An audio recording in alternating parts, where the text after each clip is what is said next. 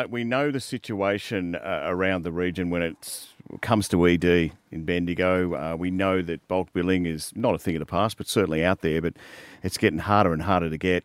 It's time to, well, hopefully, through our federal politicians to do something about it. This lady is, I'm thinking out loud, Mandy, is going to do something about it. Lisa Chesters, everyone, hello.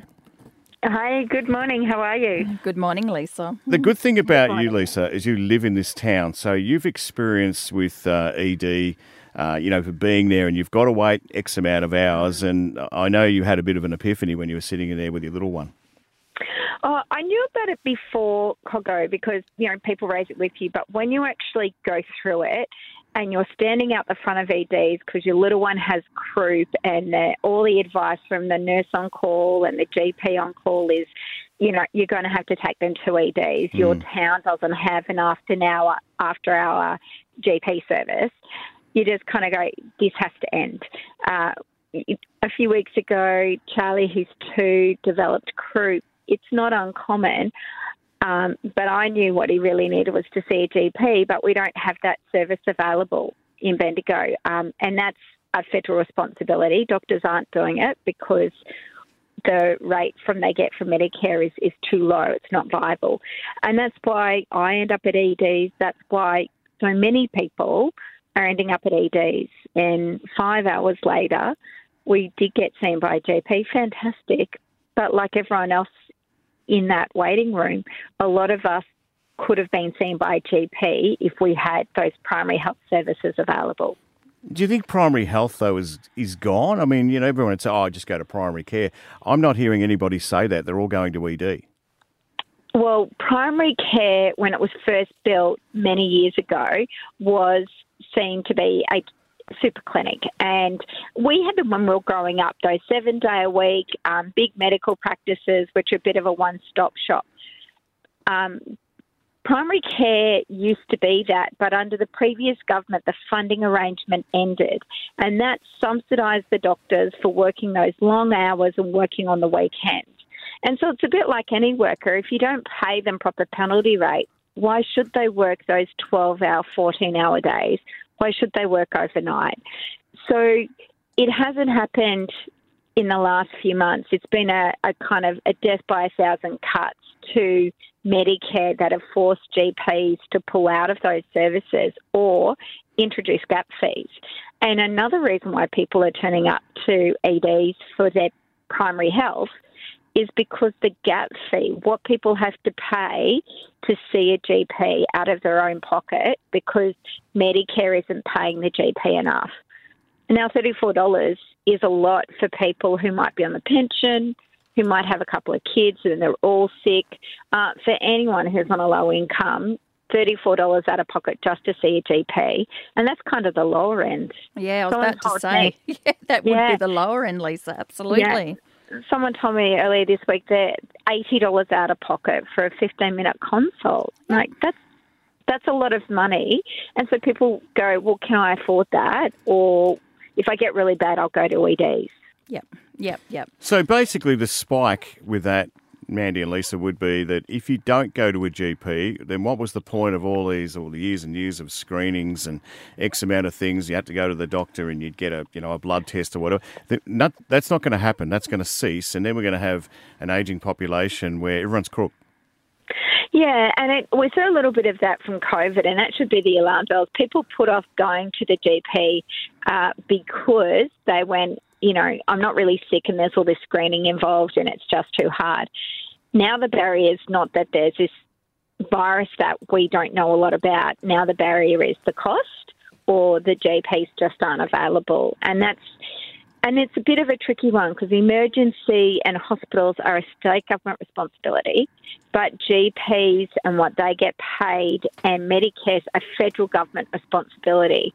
But if you don't fix one, you put pressure on the other. So what can you do, Lisa Chesters, from a federal point of view? I mean, you've seen it yourself, you experienced it. Now there could be an answer because you're in government. That's right. So what I do every time I see the health minister and what I do publicly and privately is basically we've got to put more money into Medicare. We have to lift the GP payment through Medicare, so they lower gap fees, or more of them go back to the old bulk billing model. We used to have a system where all you needed was your Medicare card. You didn't need your savings card. You didn't need your bank card.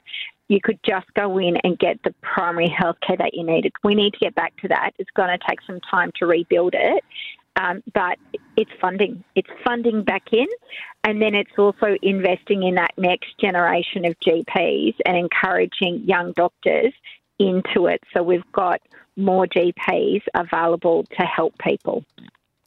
Absolutely, totally agree. And here in Bendigo, as you just mentioned, like we've had a lot of those bulk billing services close. So now people can't even afford, as you did allude to, that gap. So ED's becoming fuller as well, over the top of what it normally is, because there's no other way to access. And everybody should have a right to be able to be seen for medical treatment. Oh, exactly. We've had such a collapse in the Bendigo electorate that one set of data that I saw a few weeks ago was we're down to about 11% of GP services bulk billing. So that's huge that we've gone from being at the height it was a decade ago to where it is today. That's sort of where we've hit the tipping point. So if you're someone who's, got a chronic illness and look, I'm going to have to get this sorted, the cost factor of trying to get it sorted becomes really prohibitive. Yes. And then you just kind of fall into a heap. We don't want that. No, definitely not. And the last few experiences too, Lisa, I'm curious as to how your last presentation went there. We sit for hours and hours in ED, and we're obviously presenting there because there is an absolute need. We need to be there. So after a few hours, most of your symptoms sometimes have subsided a little bit. So then you get in and you see a registrar. It's not even a fully certified, accredited doctor at the moment because of staffing shortages. And 9 times out of 10, when you come out of there, you've been told to go and see your GP to get your bloods done. And I'm like, well, while I'm here, can we do bloods? No, because we don't liaise together. It's 2 separate entities. So it's quite frustrating as well, isn't it? It is. And I have to say my experience of going through EDs, it was pretty obvious from Charlie's cough that it was croup. The triage nurse said, look, we do need to get him in to see a GP. It is very likely he's going to need a steroid. It's like magic for kids with croup. You would remember. And so we just had to wait. And, of course, so I spent half the time actually outside because the night air was just easier on his lungs and his breathing, and he was up on my chest and... you're looking in at the emergency sign going, I hope I don't miss our call. Yeah, that's what you Oh, yeah.